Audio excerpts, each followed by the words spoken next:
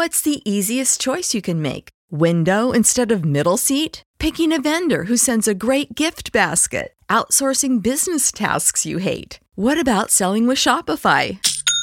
Whether you're selling a little or a lot, Shopify helps you do your thing, however you cha-ching. Shopify is the global commerce platform that helps you sell at every stage of your business. From the launch your online shop stage to the first real-life store stage, all the way to the did we just hit a million orders stage. Shopify's there to help you grow. Whether you're selling scented soap or offering outdoor outfits, Shopify helps you sell. Wherever and whatever you're selling, Shopify's got you covered. Sign up for a $1 per month trial period at shopify.com/try. Go to shopify.com/try now to grow your business, no matter what stage you're in. Shopify.com/try.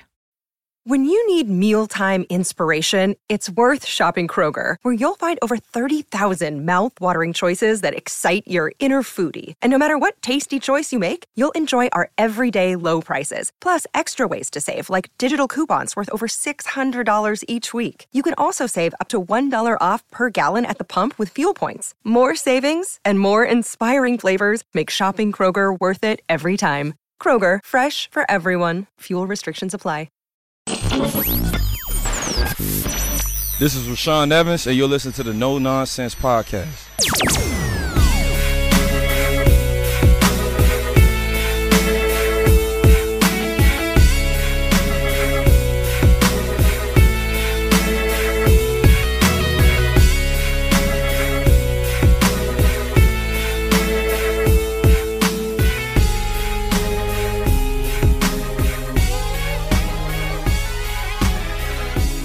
Welcome into No Nonsense, a Tennessee Titans podcast, your place to go for on-demand Titans coverage that is 100% free of the nonsense that we always see in sports talk these days. I'm Luke Worsham, joined by the other two hosts of No Nonsense, Matthias Wadner and Will Lomas. If this is your first time listening to the show, or if you've listened before and you're ready to just jump all the way in and get all the no-nonsense in your life that you possibly can, why don't you follow us on social media? You can find us on Twitter and Facebook at No Nonsense Pod. Additionally, if you would like easier and faster access to all of our new episodes every Wednesday, you can subscribe to or follow the show on whatever platform you use to listen. We've got a lot to go over today because the Titans open training camp on the day that this episode will be released on Wednesday. And we've got an exciting episode to open the gate of training camp with you all today. Ben Arthur, the new Titans beat writer for the Tennessean, will be joining us. We will talk to him about his impressions of the Titans as an outsider. We will also go through, as we teased last week, the Tannehill ranking game with Ben Arthur, as we will all of our guests during preseason and training camp. We're going to talk about position groups that we're focused on during training camp. We're going to talk about the physically unable to perform list, who's on it, who's not. We're going to talk a little bit about the rest of the AFC South because there have been some interesting developments, specifically with the Colts and the Texans as of late. And we will conclude by looking at which positions on the roster have maybe the most spots up for grabs. Guys, let's start with that first question, and this is going to be the first in a new installment to the No Nonsense podcast, and that is our question of the week. Every episode from this point forward, we will have a question that the three of us will discuss, and we're also going to ask for you to give us your opinions. If you're a social media user, you can tweet us your opinion at No Nonsense. You can send us a Facebook message or leave us a Facebook comment on our Facebook page, facebook.com/no-nonsense-pod. You can also email us if you're not a social media person. Email nononsense@gmail.com is where you can reach us. This week's question: which position group are you most focused on / excited about heading into training camp? Matthias, your thoughts? Focused on, I'm very intrigued by the tight end situation that's going on the team because Jeff Swaim isn't necessarily a starter, but he's a decent backup. Anthony Ferguson has never been a full-time starter, and we know he has some limitations as a blocker, although he's a fantastic receiver, and we'll see how much responsibility he's given as a full-time player because we have to replace a lot of snaps. Like Jonnu played a lot of snaps last year, and it's not easily replaceable. Michael Pruitt played a good amount of snaps, and he's not back with the team. So then you're going to be relying on, assuming the offense is similar and the same amount of tight end sets are put onto the field, we're going to see a lot of Jared Pinkney or Briley Moore or Tommy Hudson or Miller Forrestall. And we just don't know a lot about these players. Like, we know about their college production, and we know about their college performances, but they've never done anything in the NFL, and it's not necessarily concerning, but it's definitely something to keep an eye for. And I'd like to see who's going to come out of that group, because a couple of them, Forrestall and Briley Moore, seem to have a little more potential than the other two. I know Will has talked about them in the past, so that's definitely the position I have my eye on. Yeah. For me, it's tough because I really need to know what kind of scheme they're going to be running before anything else, because I'd like to see the alignment of the defensive tackles, like specifically how they use Danico Autry. But just in terms of the position I'm most interested in, it's cornerback, because I don't think there's a right answer for which three corners should be on the field. I think they have so many talented guys, like, if they're healthy, always that asterisk in there. But like, Caleb Farley should be a boundary corner. Like, he can probably follow anywhere, and like, he could probably match up with tight ends because of his size and his speed. Like, he can probably do all the stuff you want him to do just as a wild card, but you really want to invest in a guy that's going to lock down on the boundary. So I think he's going to get one of the boundary spots. Janoris Jenkins was having a good camp. They brought him in to be the veteran. Vrabel defaults to veteran leadership, and I think that's why they brought him in, is to be that guy on the field to replace what they lost in Logan Ryan. So I think he's going to get on the field. And then is Christian Fulton just too good to leave like on the sideline when he's healthy? Because he was probably their best corner last year other than Malcolm Butler, and probably their best defensive back other than Malcolm Butler when Fulton was healthy. Or do you bring in somebody like Elijah Molden, who is a rookie, but he's such a refined, smart football IQ guy who can play. He can be your dime safety. He could be a slot corner. Like, he can do so many different, he can line up so many different ways, and you can use him in such interesting ways. And he's not afraid to, if it's 3rd and 4 and you're worried that they might run a draw or something, or they might run a counter and just try to run it at you because you got your nickel on the field, Molden is not a guy who's going to shy away from contact. So, I mean, he'll create the pile and let somebody else make the play. And Vrabel is going to love that when he sees him on the field. So I don't know how they're going to get everybody out on the field. And if they're all healthy, I just don't know what they're going to do. I'm going to agree with you, Will. That's a statement I don't make very often on this podcast. So that's weird. Like, we may have to stop recording. For me, it's the defensive backs. I think you nailed everything with the defensive backs. And as we'll talk about when Ben Arthur comes on, this is a defense that has a lot of new pieces, but in the secondary more than anywhere else, because you lose Kenny Vaccaro, Malcolm Butler, Adoree Jackson. Christian Fulton was there last year, but he didn't play very much, so it's not like he's locked in with Kevin Byard or any of these other guys. And you brought up the names of several new pieces that are in this secondary. Amani Hooker didn't start last year. He's been around, but he hadn't been a starter. And then Janoris Jenkins, Caleb Farley, Elijah Molden. So I'm really interested to watch the communication. And that's something that, now that we get to do in-person interviews again, that's something that I plan to constantly be talking to these guys about, is where is the communication? Is it getting better? Because last year it was complained about so much. And I'll be interested to see when these guys start to get on the same page and start having to or getting to think less and simply act more. We want to hear, as we said a minute ago, what you all think. What position group are you most interested in watching or focusing on in training camp for the Titans this year? Let us know on Twitter, Facebook, or over email if that is how you would prefer to reach us. Moving on, let's talk about the PUP list. Will, you brought up Caleb Farley. who, after the draft, rebuked in the name of Jesus that he would not be ready to go for training camp. Well, I think he just broke the third commandment. Do not take the name of your Lord in vain. Because he's not ready for training camp. Caleb Farley will start training camp on the physically unable to perform list, along with Bud Dupree, Ty Sambrailo, and there's one other name that I can't remember, which means it's clearly not terribly significant. McNichols? Jeremy McNichols, yes. I was right. It was not significant at all. How dare you? Y'all are both correct. But McNichols is a podcast favorite, so. What do we make of this, guys? Is this to be alarmed? Should we have expected this all along? Does it matter? Like, what do we think?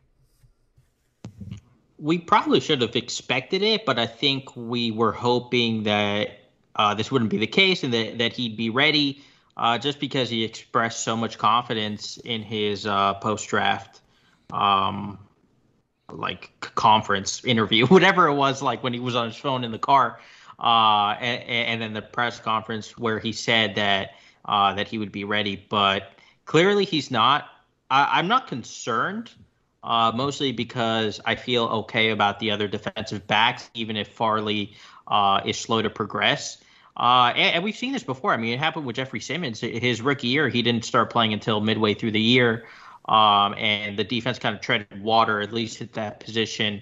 Until he came along. And I think the team is set up for that to happen, especially if Elijah Molden plays as well as we think he could, because Janoris Jenkins is going to be solid. Christian Fulton in his second year should be a little better than last year, which he wasn't bad last year.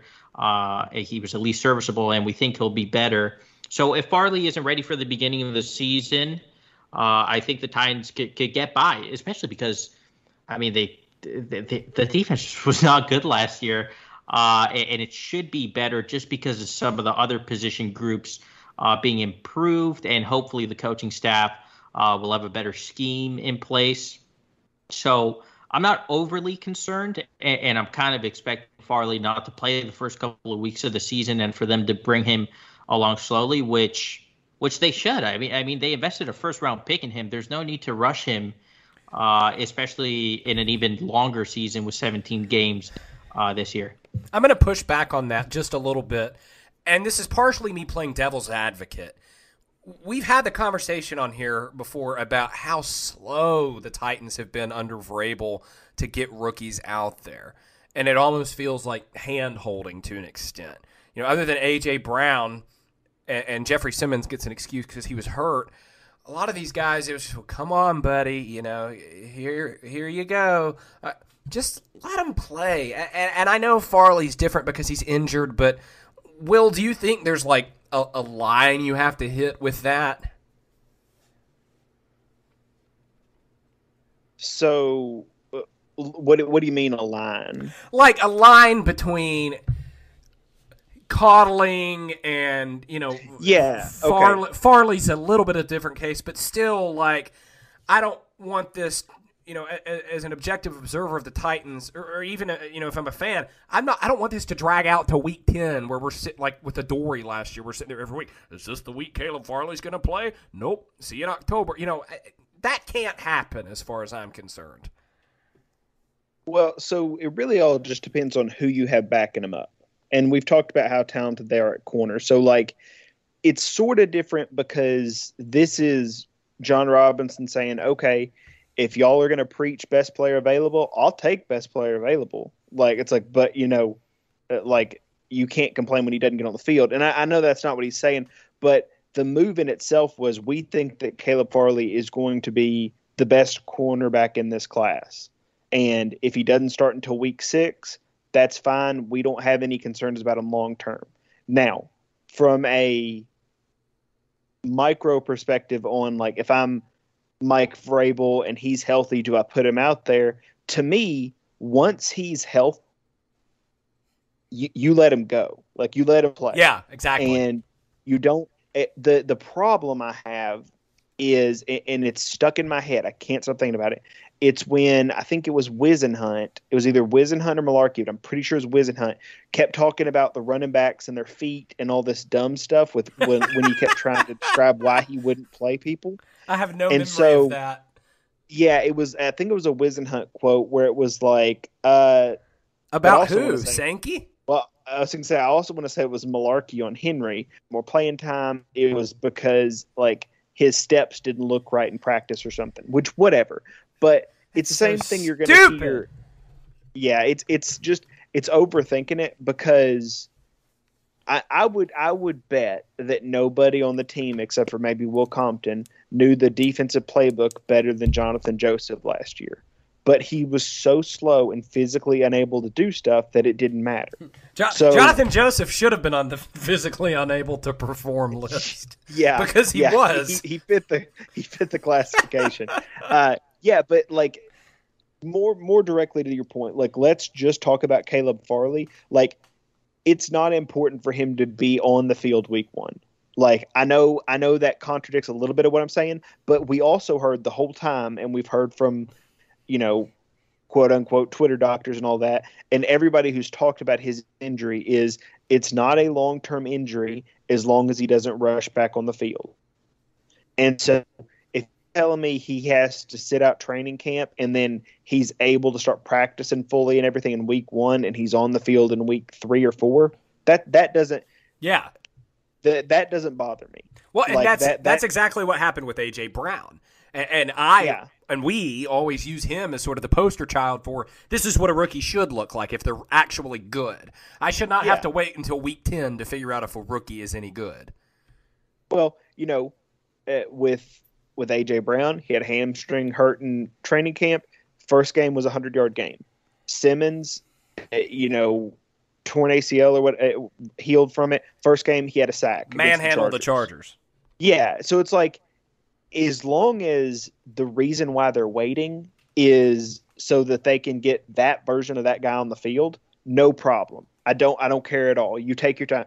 If you want to coddle Nate Davis and make sure he's ready so that he can go out there and really help and improve the offensive line and then be the guy the next year, cool. Like, I don't mind that. What I don't want is what happened with Rashaan Evans, which is guy gets a training camp injury where he's got a hamstring. He kind of gets set back. He's not in the playbook enough, and then he's not fully healthy, and he also doesn't really know what he's doing in his first year. That's the worst of both worlds, but that rarely happens. So as long as you're holding him out because he's not 100% healthy and you know that he can be a game-changing talent when he is 100% healthy, you're deep enough at corner for it not to matter for Farley. But again, that's a very specific example. Ask me next year with our first-round pick, and it may be completely different. But it just speaks to how well the roster is built that you don't have to have that guy. And it's not like here's a 40-year-old guy who might be able to hold up in a pinch. It's like, I think Jenkins has had at least like 2 or 3 interceptions and like 10 pass breakups or something crazy for like every year in his career, including last year. Like he's been consistently productive as the number 2. And I think using him as the number 2 and Fulton as the number 1 with help and Elijah Molden, I think that's fine. So I think there's options there. I don't think they're locked into to a bad scenario if he doesn't play. So, and my understanding is, Pup, you can get off of it whenever. Like, correct. He could come in a week and he could be there and he could play in the first preseason game. Like he could practice on Thursday theoretically. Yeah. So like Pup is not a scary like he's not going to be with us. So like just right now, I think it's a good wait and see approach. Matthias, what do you think? Yeah, I feel the same way. The thing I found interesting is he's on the non-football injury list. Yeah, that's because the injury occurred not in the NFL. No, I got you. We should have been more specific on that. He's technically – the lists essentially serve the same purpose. Yeah, because Burrow was on that list too. Will's favorite backup interior lineman. He's legitimately good. He'll get cut like Corey Levin for one of Mike Vrabel's like pet projects, and it'll piss I forgot me about off. Corey Levitt. Jeffrey Simmons was also on NFI because his injury was pre-NFL. Okay, makes sense. Yeah, I mean, like I said, I'm okay with them waiting. If it wasn't a back injury, which is kind of scary because like that could linger with you for forever, honestly, like if it really goes bad. If it wasn't a back injury, I'd probably be a little more on your side, Luke, where, don't coddle them. Mm-hmm. But I would not risk it, especially because the team is so talented. And we saw it with even a really awful defense last year. The offense could carry the team, and they ended up making the playoffs anyway. So being without Farley for a stretch of time probably isn't the death blow that it could be maybe to other teams. Yeah, and that's not even necessarily the side I'm on. Like I said, some of this is playing devil's advocate and just having this discussion about the principle of the thing. I just don't want, like I said earlier, I'll reiterate this. You remember the Adoree Jackson saga last year. Is he going to play this week? And then it got to what? It was December against the Packers, and he looked like a lost child at Walmart. Like, that's what I don't want to happen. To me, the best example of this is when Jeff Fisher did it with Kenny Britt. Like that's what I'll always go back to, and that's an older school reference for everybody. But I don't think that Kenny Britt played significant snaps until like week 8 when and this was. It's not because there were just too many talented receivers in front of him. And Kenny Britt, people forget Kenny Britt was very good when he was healthy in his rookie contract before he got hurt in that Denver game. So I think it was more of a you have to pay your dues and you have to learn your place, and that's a problem. I hate that. Think, yeah, that is an old school dumb thing that hurt the Tennessee Titans when Jeff Fisher was the coach. So, I'm not for that. If you're an attitude problem, okay, but like if you're just like, well, we've got, Justin Gage, or, ahead of you, so you can't play because he's been here for 2 years longer than you. Like that's not an acceptable reason. So if it's like you're a rookie, you'll go when I tell you to go, then I disavow that. That's a dumb way to handle it. But again, if it's health and if it's like this, you're rolling the dice where there's a 2% chance that it might knock 2 or 3 years off of his career if you do this. And it's like, well, let's just sit him out and let the other guys play. You don't you don't just disavow it, Will. You rebuke it in the name of Jesus. That's right. I do think they're going to be very cautious though with him, just because he's supposed to be their cornerback one of the future, but also because they saw what happened with Darrington Evans last year, that he was so often injured and off again and off again. So I don't know. I mean, they're always like this, but I think they have a good reasoning for it. I hope so, at least. And hopefully Farley could get back out there as soon as possible. Look, like my tune might change after week 1 and Kyler Murray puts up 400 yards on our cornerback. No. Like, my tune might change for sure. I don't want to put that in the world, sorry. But if it does happen, I'm probably going to be calling for Caleb Farley to be out there week 2. Let's take a break from the Titans for just 1 second and work around the rest of the AFC South. So Gardner Minshew went on Chris Long's podcast and said something along the lines of, I haven't been pooping lately to prepare for the competition with Trevor Lawrence because you can't be number 2 or something. It was like a really bad dad joke. That guy's just very corny. I don't know. Can we stop? Can we stop with him? Why is he so popular? It's because of his the mustache. Look. It's the persona. Oh, but why do people care about him so much? He's not even a starter anymore, and he sucked when he was playing last year. I just don't get the appeal. Better than I Nick really Foles. don't. Well, I mean, everyone is. I mean, are we just going to act like Gardner Minshew isn't a Pro Bowl caliber quarterback? I mean, do you not remember him tearing up the Titans defense on that one single drive that time? I think I've told this story on here before that last offseason I wanted to get a gauge of like how Jaguars fans felt about him because I didn't feel good, but I was curious like what their take was. So I got on the Jags subreddit and was like, hey, I'm a Titans reporter. What's the Jags fan consensus on Baker Mayfield? And, like, you would have thought he was Peyton Manning with some of the comments that were left on that post. Quarterback blindness is a real thing. Like, we need to talk about that as a former sufferer myself. I love Mariota, and I think if given the right situation, he would have been a really good quarterback. But there is a point where you see a certain level of quarterback play for so long, and you just think that you're unlucky that you have to go against so many great quarterbacks. But it turns out that really you just don't have an above-average quarterback, and you've been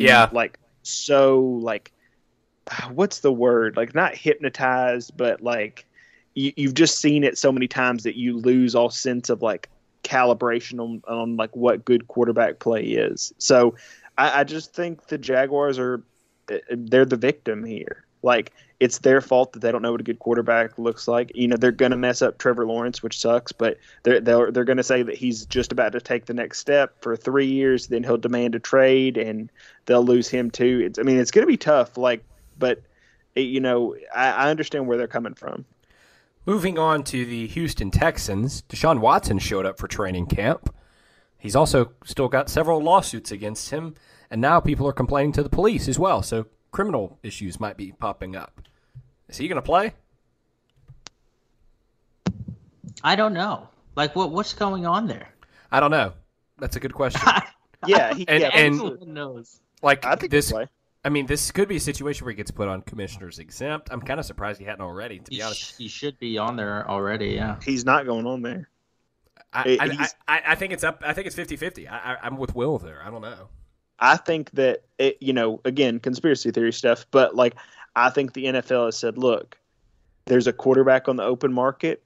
A team needs to, the Texans want to trade him. A team will want to trade for him. We're not going to get in the way of that until there's actual litigation involved, or not, I guess not litigation, but there's like a verdict, and like we know what what he actually did or didn't do, or what the result of that case is. And until we know, we're not going to punish him. Also, if you want to trade for Deshaun Watson, do it, and we'll let you have this year, and then we'll deal with him later. Like, that's the vibe I get. Is if they were going to do something, it would have been once the case was opened, once the expose in Sports Illustrated came out, once all the evidence against him was out there 2 months ago, when people were thinking about it, instead of after June and July, when we've all kind of forgotten about it because of the off season. Like, if something was going to happen, it would have happened then, and they could have brought that, because it's up to the league's discretion. They can pull that back whenever they want to. Like, all it takes is an appeal. So if they wanted to do that, they would have done it then when the iron was hot. They don't want to punish Deshaun Watson. Like, they think Deshaun Watson is, a marketable quarterback. They think he's going to get traded to a bigger franchise like the Dolphins or like the Eagles, like one of their bigger cities.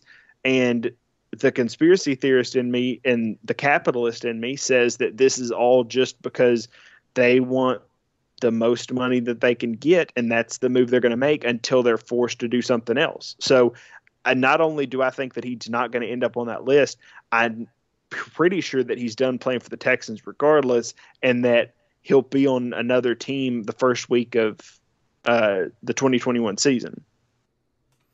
I mean, that's absolutely insane. He has 22 lawsuits filed against him. But I think Will has a point about the delay and the fact that nothing happened initially. Oh my God, I don't know. I've never seen a situation like this before. You know what I'm interested for? If he's practicing, he's going to have to talk to the media. He's not going to say anything. Yeah, he's not practicing.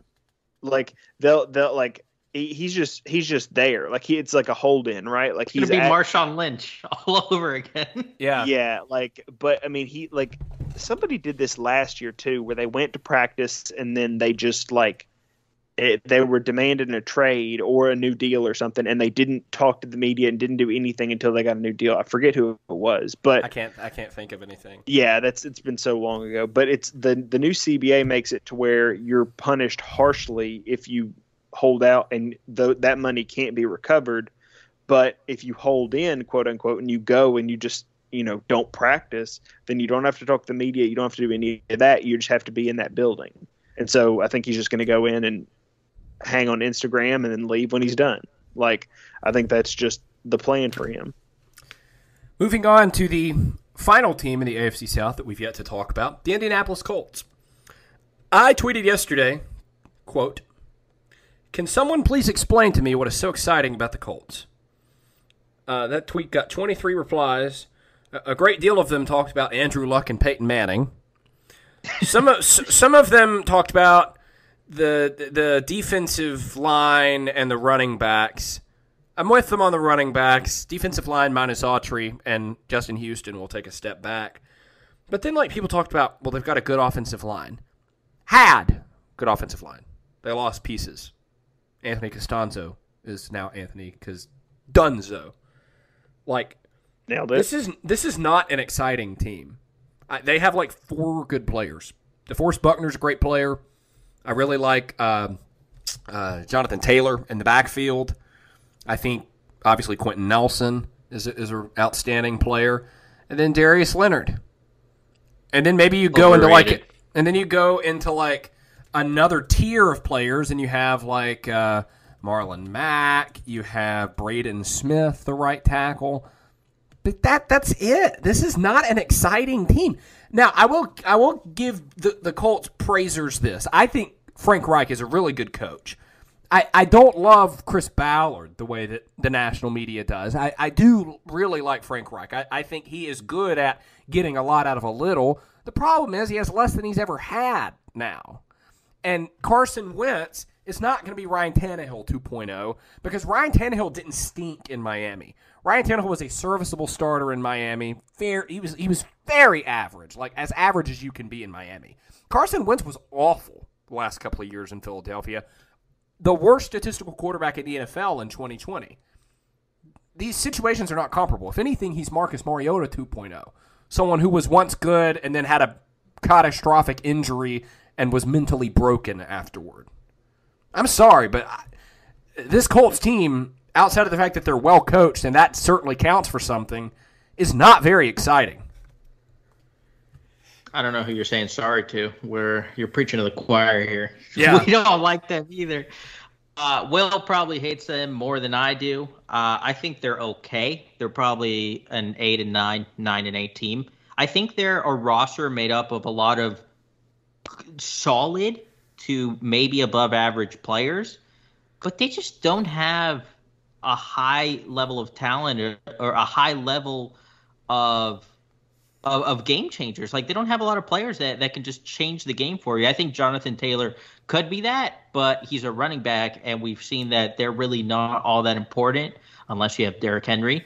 And then you look at the receivers; they're not good. They're underwhelming. You said Darius Leonard was one of their 4 stars. I think he's overrated. I don't think he's all that great, to be honest. And they're about to pay him $20 million per year. They're relying on 2 rookies, I think, at edge to replace Justin Houston. I don't know, man. They're okay, but I don't understand. This happens every year. The Colts bandwagon, the Colts hype gets turned up a notch in the offseason because, like you said, they have a good coach. I really like what Reich does. I think he's a very good coach, definitely above average. But the roster is just okay. It's nothing to write home about. Yeah, I think somebody had an interesting reply. You said, can someone please explain to me what is so exciting about the Colts? Somebody said the fact that they might be about to fall off a massive cliff of mediocrity and Band-Aid quarterbacks. Oh, okay, that is me. Okay, sorry. Yeah, that is me. Okay. Yeah, that's right. I've forgotten about that. Yeah, it's crazy. I don't know. There's a lot of different things I can say about why the Colts are bad. I think there's something to be said that I believe that I believe this is true, that since Frank Reich has been the coach, every other AFC South team has won the division title except for the Colts, and that he's never won the division title. I know that every team has won the division title since the Colts last won it. So I'm just not sure if the Jaguars won it before Reich was hired or if it was the year after that or the year before that. But I want to say Frank Reich has lost the division title to every single team in the AFC South. So that's bad. Also, they have to replace, like Matthias said, they have to replace Danico Autry, who played some edge and, defensive tackle for him, and Justin Houston with Kwity Paye and Dayo Odigbo. And Odigbo's got an Achilles injury and won't even be able to practice until November. They also signed Jake Fisher to a 1-year deal, but his Achilles exploded like right before the championship game, so he also won't be able to practice until like November. So they don't really have an answer at who's going to be their starting left tackle, and they may pay Quentin Nelson an extra $8 million and call him an offensive tackle / guard because they're going to have to plug him in at left tackle and make themselves worse across the line. So that's also pretty bad. Then they're hanging their hopes on Michael Pittman taking a step forward, which is cool until you realize that he had like 400 or 500 yards last year and he was like the number 2 receiver for the majority of the year. And then T.Y. Hilton is barely alive and kicking and he constantly stays hurt. And then Paris Campbell is a figment of our imagination, so he's not real. I mean, their cornerbacks are like a collection of people who nobody wanted and who the Colts messed up trading down to grab. Like, it's just a really, really bad roster. But because people say that Quentin Nelson and Darius Leonard are the best players at their position in the league, which even if that was true, inside linebacker and guard are 2 of the 3 least valuable positions on the field. So that's cool. Like, the Titans just signed the best long snapper in the NFL. So I guess we have that one too. So that evens out.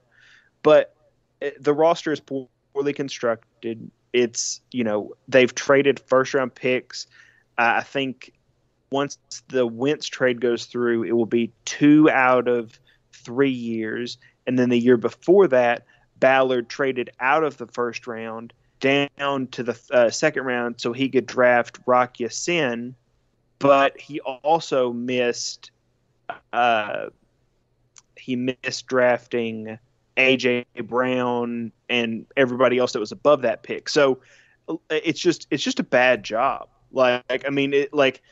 That's my rant, but I guess I was going to say I'm not going to go on a rant anymore because there's more stuff I could say, but yeah. It's not a very good team. It's a team that people think is going to be good. And then in December, when nobody's talking about it, they're going to be like, well, next year we really didn't give Carson Wentz enough time with Frank Reich. Next year, he's really going to be adapted to the system. Agreed on every front. We're going to take a pause now. And then when we come back from said pause in 30 seconds, we will hear from Ben Arthur, the new Titans beat writer for the Tennessean. We are certainly excited to have him on the show and give you all a chance to hear from someone who's going to be covering your team for the foreseeable future. So a quick break, and then Ben Arthur. We are joined now by, I believe, technically the newest member of the Titans beat. I can't think of anyone that has joined since Ben Arthur started writing for the Tennessean. Ben, welcome to No Nonsense. We're glad to have you on and to give you a chance to talk to Titans fans as you join the beat and get started with training camp. Definitely. Thanks for having me on, guys. I'm definitely the newest person on the beat. Started like in March. I definitely would know if there was someone newer than me. So yeah, man, just get ready to get going. Excited for training camp to get started, on Wednesday. So let's roll, man. I want to start by asking you this because this is a conversation that the three of us have pretty often, especially on the tail end of the Titans' abysmal 2 years where they only won 5 games from like 2014 to 2015. Up until really now, it has seemed like as a whole, national media and media who cover other teams has really just not understood at all what's happening in Tennessee. You see it on like ESPN and places like that, where there's just this disconnect between reality in Tennessee and what sort of the national narrative is about the Titans. You've covered the Seahawks for the last couple of years, and of course you're an NFL fan, I'm sure, beyond that. Explain to us sort of when you got this job because obviously now you're studied up. What was your knowledge base on the Titans, and where did they fit into your sort of NFL map of relevance? Yeah, I'm going to be honest with you guys. I did not know a whole lot about the Titans coming in, even as they've sort of ascended in the last several years under, J-Rob and Vrabel coming in. I still didn't really know a whole lot. They didn't really pop onto my radar until all of a sudden they were in the AFC Championship game in 2019, and they had beaten, they basically ended the Tom Brady era in New England, and then they got to the AFC Championship game. Before then, honestly, I had not really heard. I mean, there was just not much chatter. At least, I mean, I can only speak from kind of my lens, being on the West Coast. I just did not hear about the Titans a lot, and I think maybe it has to do with kind of the market size, or it's kind of really hard to pinpoint why it's kind of been that way, but they've steadily kind of cut over kind of. So I covered the Seahawks from 2018 to 2020. So after like that AFC Championship run, that's when they had sort of kind of arrived in my mind, for whatever reason. Yeah. And I saw particularly the offense, right? Just how efficient their offensive machine was, the run first, play action, Ryan Tannehill, resurrecting his career, so to speak. Derrick Henry, becoming the franchise guy as a running back, which isn't as common now. So yeah, the Titans have really kind of slid under the radar. I can definitely, say that, being, from someone who's come to Nashville and, started to understand kind of what's going on here. Like out in Seattle, I had no idea, really kind of what Vrabel and J-Rob have kind of had brewing down here in Nashville the last few years. Hey, Ben, Matthias here. What has been the most stark difference between covering the Seahawks and covering the Titans so far? Both Pete Carroll and Mike Vrabel are kind of upbeat, hands-on type of coaches with the players. But are there a lot of differences in how their teams operate in practice? Well, from a practice operations standpoint, it's hard to say at this point, just because my only reference point is the off season. But kind of what I will say is that, I think like with the Seahawks, they have, so many, or I should say more kind of high profile players, right? And it starts with Russell Wilson. I mean, he's one of the, three or four best quarterbacks in the NFL, and just kind of his celebrity status. He's one of the few guys, I think, in the NFL who sort of kind of transcend just NFL stardom and kind of into more general pop culture or whatever. And, obviously Ryan Tannehill isn't on that level. And then, DK Metcalf, I mean, he's been in the league just entering year 3, just as long as AJ Brown, but he's really ascended quickly just because of the freak athlete he was entering the NFL, and how fast he was able to run the 40, and just how he's kind of blown up. And then just kind of that aura, because, I think a lot of people still remember just the Seahawks from the Legion of Boom years. And I think that is still, even though at this point it's been several years since the Legion of Boom, has kind of been a thing, I think from a national perspective, that is still kind of lingered and has given the Seahawks still kind of that national prominence, which I don't, at least from, being in Nashville so far, the Titans don't, have that aura, so to speak. So I would say that's kind of the biggest difference, kind of being on the ground here in Nashville, just how outside people kind of view the franchises. It's definitely a stark difference in my eyes. Yeah, and you talked a little bit about how you hadn't really gotten to see a ton of the on-the-field stuff, so I wanted to ask you about free agency. This is sort of an atypical year for the Titans, where they went out and spent a bunch of money in free agency for I don't know, probably the first time in 5 years or so. That's not historically how Seattle does it. I mean, Seattle's more about keeping their own guys, finding deals late, plucking that guy that everybody's Definitely. like, oh, like a Justin Houston type where they'll sign him in, right before the season, and then he'll go and have 8 sacks and they'll let him walk or they'll re-sign him or whatever. If you had a preference on how to build a team, do you think you would go with the Seattle way or with the way that the Titans did it, where you typically don't spend, but when you do spend, you get 2 or 3 big ticket guys and then fall back to that supplemental signing later? Well, I think when you look at the most successful franchises, they've kind of done the Seahawks way, right? Preserving, developing your draft picks, finding, those good finds late in free agency after, all the other teams, spend big on like the marquee guys, finding just those guys that are like the right fit for you, as kind of you were explaining. I think that's, at least from, what I've seen, I think that's kind of been the most common blueprint among the most successful franchises when you look at what not only the Seahawks have done, but also like the Patriots are another team that comes to mind. The Ravens to a certain extent. I think you give yourself the best chance of success just in terms of the long haul, where I feel like when you just kind of go for those marquee guys, every year or every other year, it always seems kind of like boom or bust. But whereas kind of like that more Seahawks, Patriot strategy, well, I guess the Patriots were they kind of went away from their typical strategy this offseason, right? They just kind of spent a whole bunch of money, but for the most part, it's kind of been, more methodical. And I think, that may be the kind of the best way to build a team.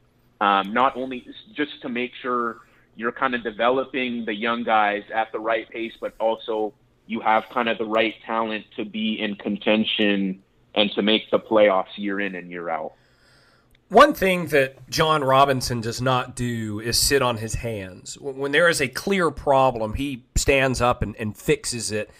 And the Titans' defense in 2020 was horrendous. I mean, it was unwatchable at times. And so John Robinson did what John Robinson does. He stood up and he went out and he did everything he could to fix it in the draft and free agency. So now you look at this Titans defense, Ben, and on paper, it's a drastic improvement from last year, thanks to the addition of guys like Caleb Farley, who will get healthy pretty soon here, you would think, Bud Dupree. But at the same time, you can't just have these 11 guys out there and expect it to work. As Amani Hooker said a few weeks ago, they can't all be independent contractors. They have to be working sort of with one mind. Is it a reasonable expectation, Ben, when the season starts, for them to be working in that way? Or is this something that you think is going to take some time for it all to click? Yeah, Luke, I don't think it's reasonable to think that they're going to have it figured out early in the season. Just, kind of with that Amani quote, right? Like, you need all your guys, like, practicing and on the field and kind of doing all that on-field communication, right? And if you have guys like Bud Dupree and Caleb Farley, really your 2 marquee defensive additions, and they're not able to play right now. I mean, how can you expect to have that continuity and that excellent communication you speak of early on? I think it's definitely gonna take some time, and and this is just kind of the gamble that J-Rob has taken, right? Like, with Farley, we all know his upside, but they took him understanding the patience that they're gonna have to have in getting him on the field. Like, no one really knows when Caleb Farley is going to be able to play. I mean, the Titans obviously hope sooner rather than later, but we're not sure exactly. Bud Dupree, even with him, we're not sure exactly. And even when he does start playing, like, how long is it going to take him to get to 100%? So I think there are a lot of things to consider there, as you mentioned. I mean, from a personnel standpoint, on paper standpoint, they do look like a better unit, but it's hard. It's definitely going to take some time, if you ask me, and they're definitely going to be leaning, very heavily on that offense to kind of to lead the charge again. The offensive side of the ball is the most, sure thing. And we all know kind of the excitement around the Julio Jones move that J-Rob made this offseason. So, I think, this defense, I believe, will be better, but I don't think we'll really see that until maybe, kind of November, December, when, everyone is getting healthy, from an ideal standpoint, and they're able to kind of work together. Then we'll kind of see that product, the Titans decision makers have, kind of had that vision, this offseason when they were signing and adding these guys to the roster.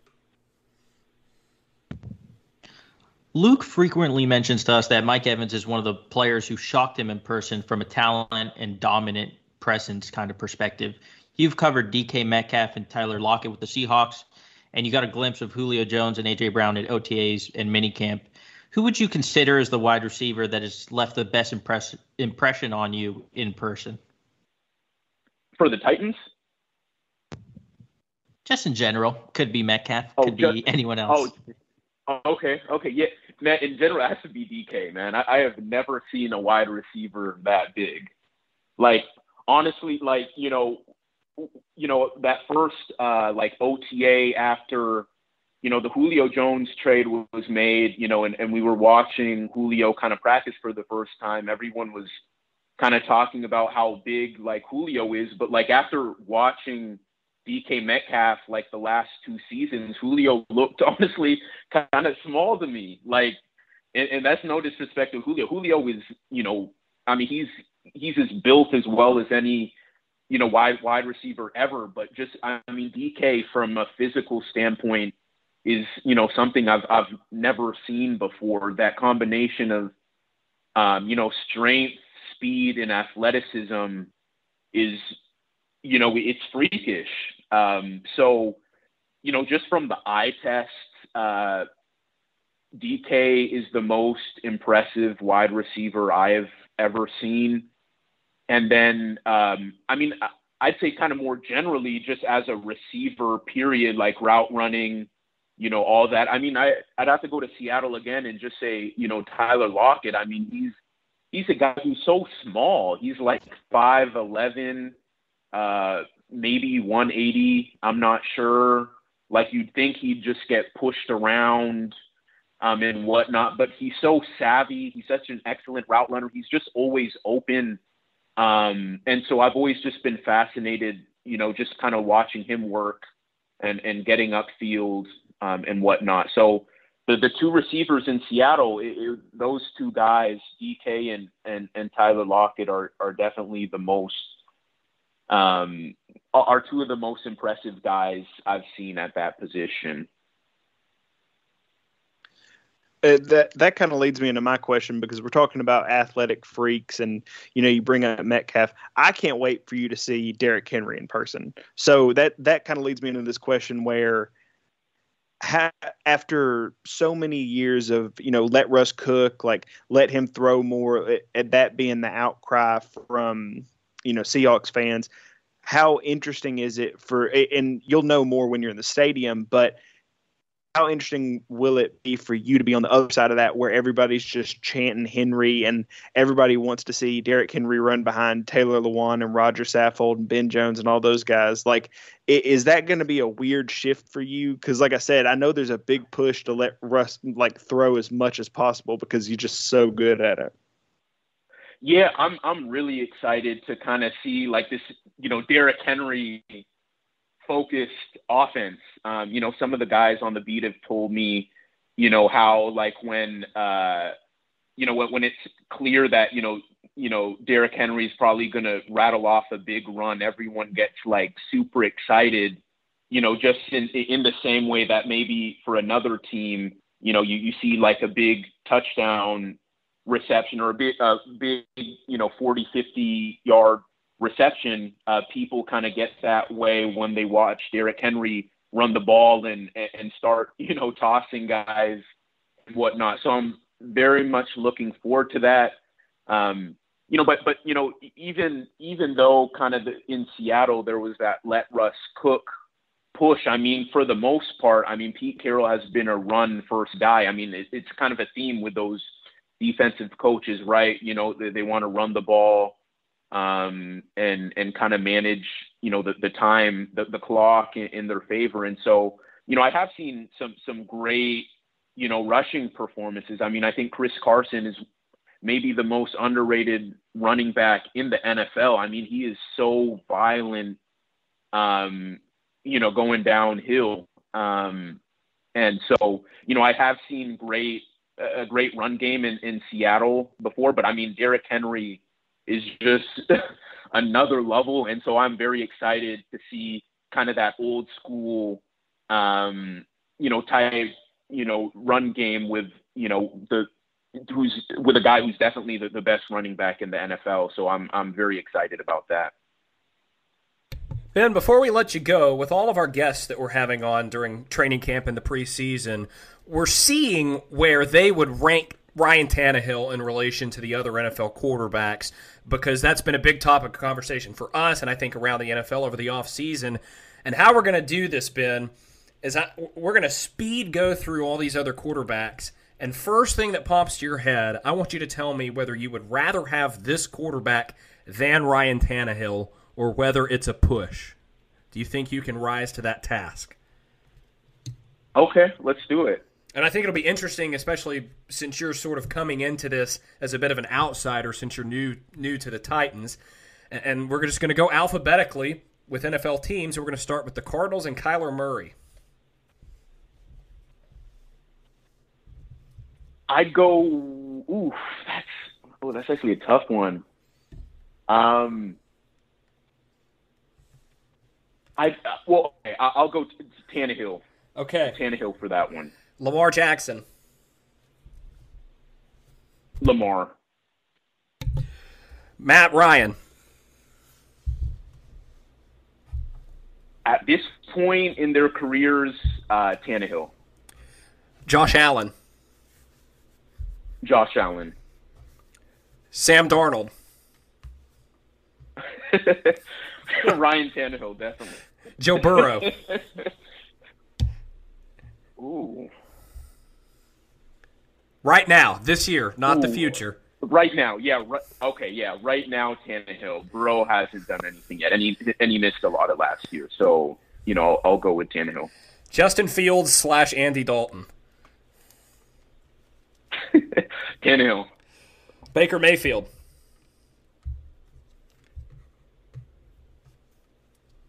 Tannehill. Dak Prescott. Dak Prescott. Drew Lock. Tannehill, easily. Jared Goff, I would hope, would be another easily. Yeah, Tannehill, without a doubt. Deshaun Watson. Deshaun Watson. I'll go ahead and put Aaron Rodgers in the Aaron Rodgers category. Indianapolis Colts, Carson Wentz. Tannehill. Matthew Stafford. Stafford. Trevor Lawrence. Tannehill. Kirk Cousins. Tannehill. We'll skip over Patrick Mahomes. New Orleans Saints, whoever starts for them, Taysom Hill, Jameis Winston. I think that's a pretty easy one. Yeah, Tannehill, easy. L.A. Raiders and Derek Carr. LV Raiders, I should say.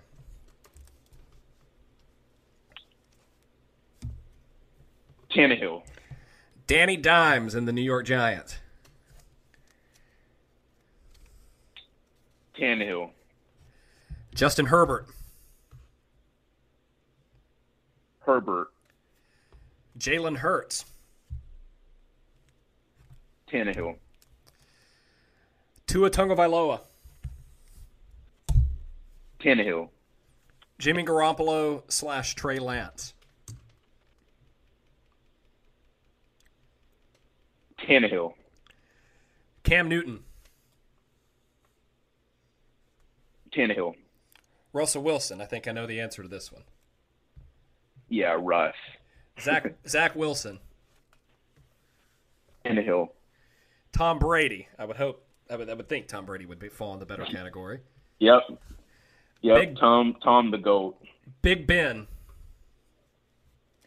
Ooh, it has to be Tannehill. Big Ben is not what he used to be.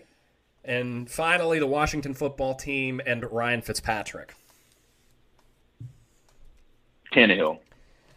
So based on yours, Ben, Tannehill is a top 10 NFL quarterback, which I think a lot of people around the league dispute. Yeah, in my eyes, he's definitely a top 10 guy.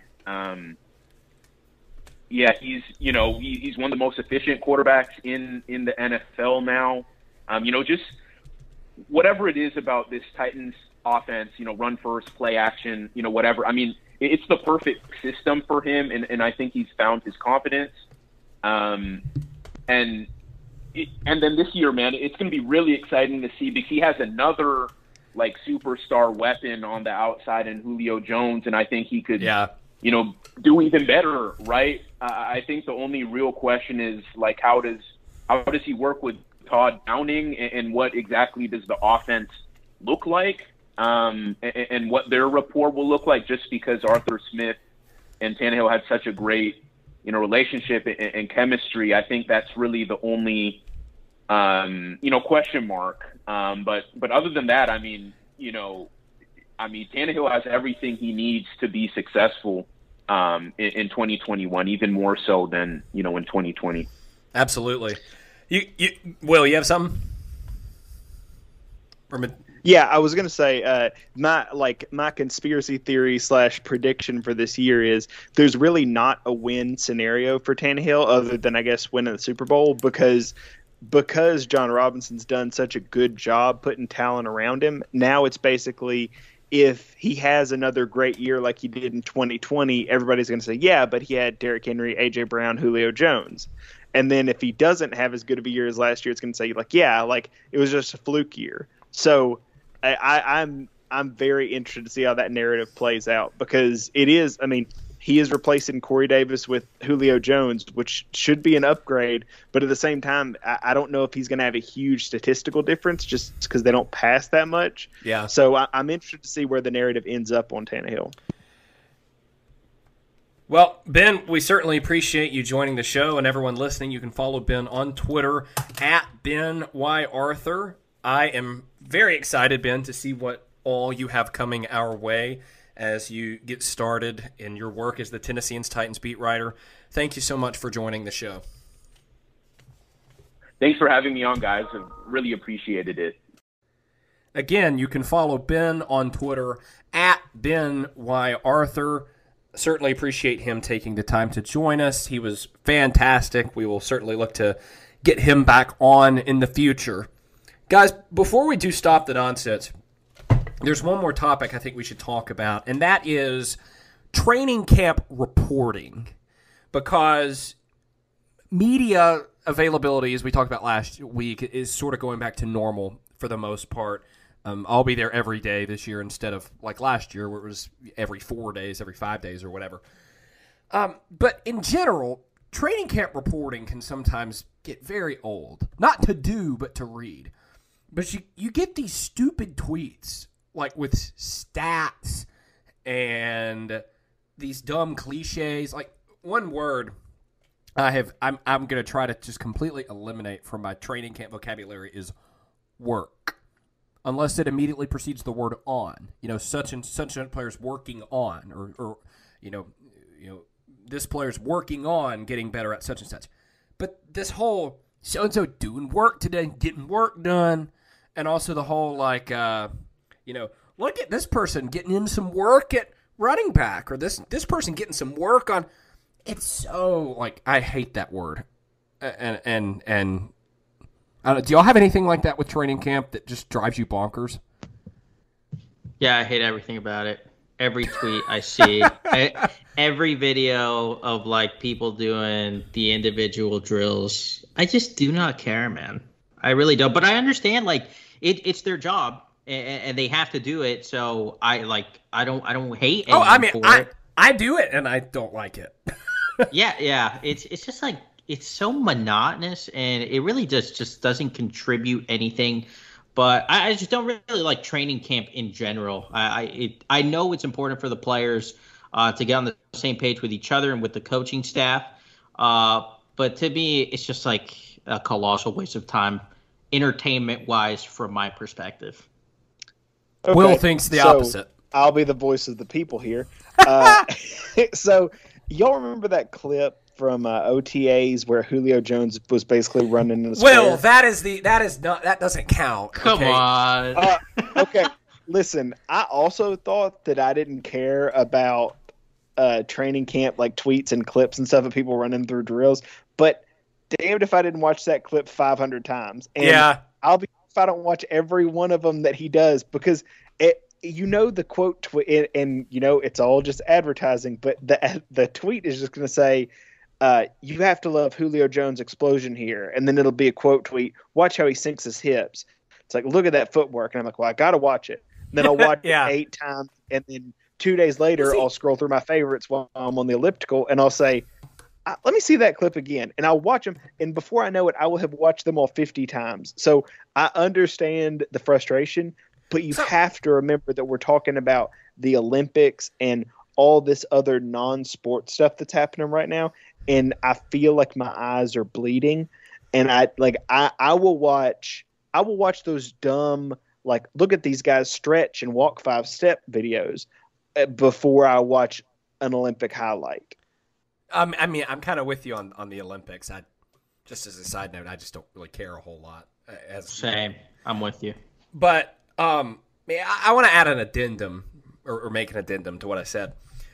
I think there is good training camp reporting. I just think a lot of it is bad and lazy and uninteresting. And the videos, you have to post the videos because I know you guys listening to the podcast love the videos. The difference is, I think for someone like me who is there every day and I post the 5,000th video of Ryan Tannehill running the same drill where he rolls to the right and throws to Matt Thompson, the equipment guy. Okay, I've seen it so many times. But I have to remember, for you all, it is different. And there are great stories that come out of training camp. I think training camp is one of the best times of the year for stories and reporting. It's just like I get tired of Marcus Mariota was 4 for 5 today for 200 yards. And I'm like, that's so dumb. Like it's that kind of stuff that just drives me nuts. Yeah, and especially when it's play-by-play like that with stats from only the goal line plays that they run. Like, come on, man. It's really not worth it. Now, I want to read this. I sent this to you all earlier today. This is from the reporting guidelines that the Titans emailed to reporters today. And this is not new information. This has governed practices for years. But I want to have a discussion on it. Okay. Reporting on items relating to competitive advantage will not be allowed, such as where players are lining up, depth chart items, substitutions, scheme-related observations on offense, defense, special teams, etc.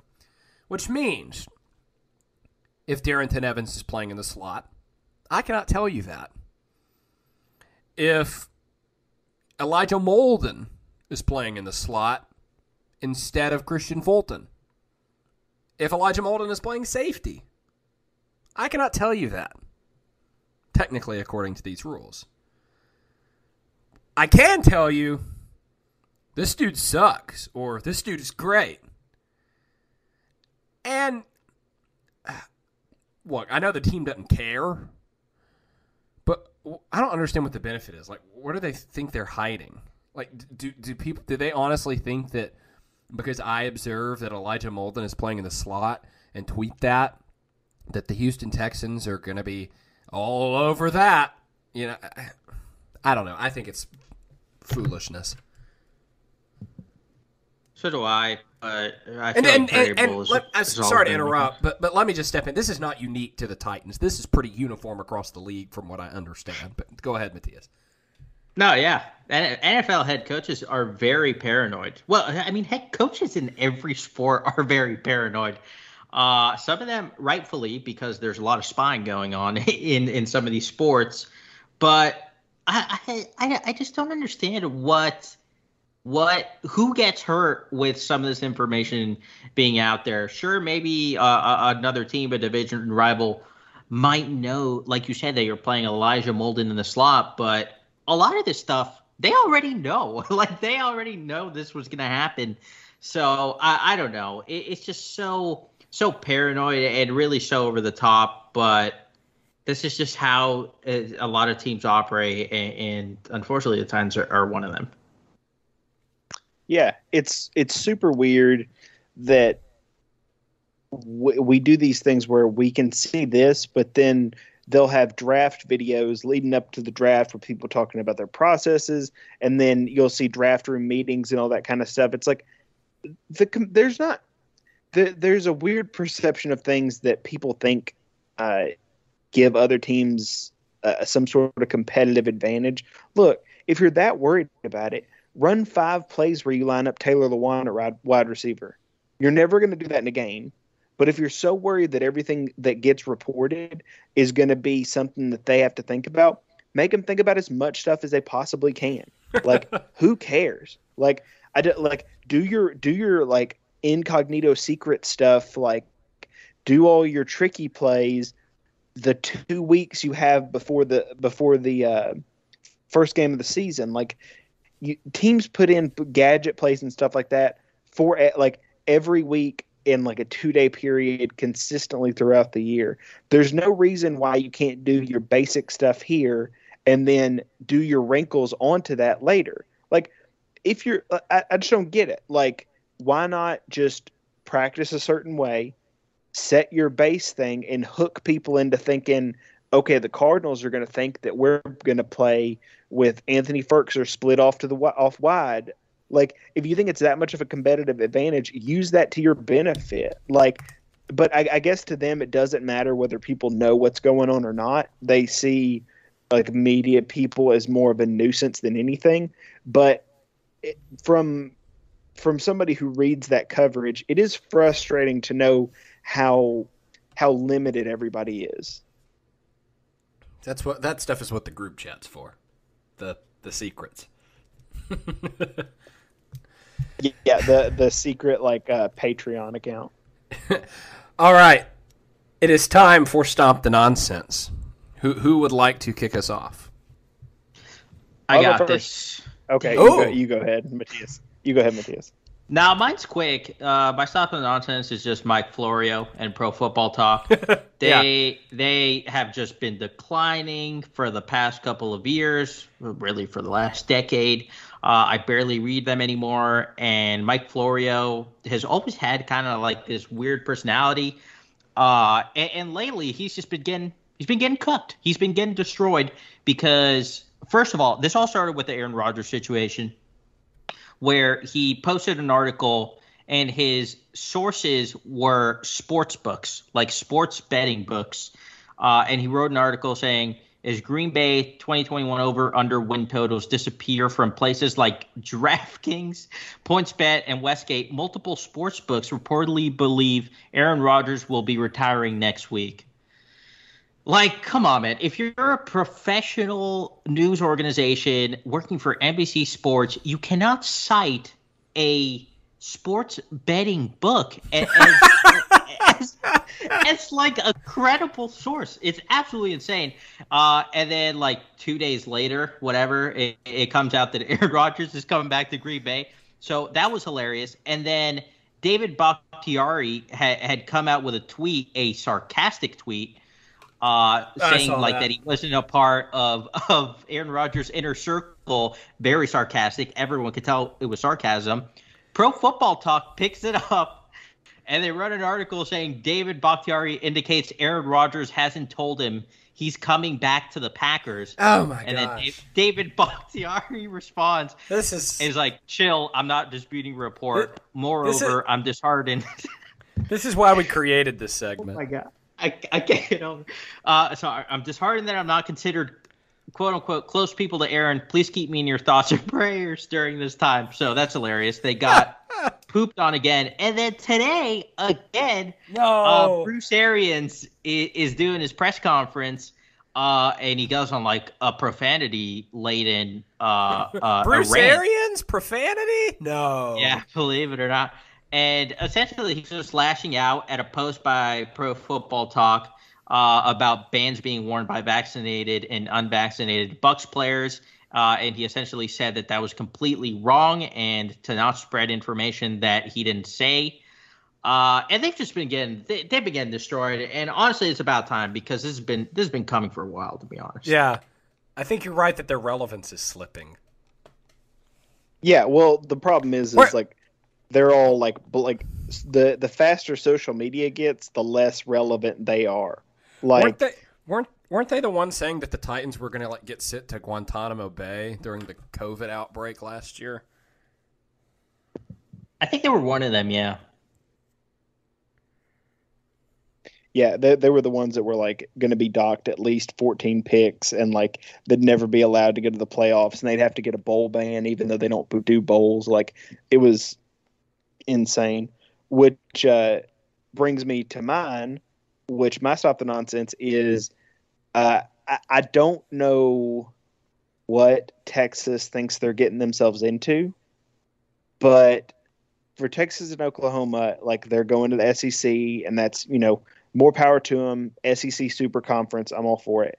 But people forget that 2 weeks ago, they basically tattletaled and told Big 12 officials, they were like, please stop making people do the horns down symbol. It's too mean and we don't like it. And I can promise you that you're going to get a whole bunch of that in the SEC, and it's going to be much, much worse.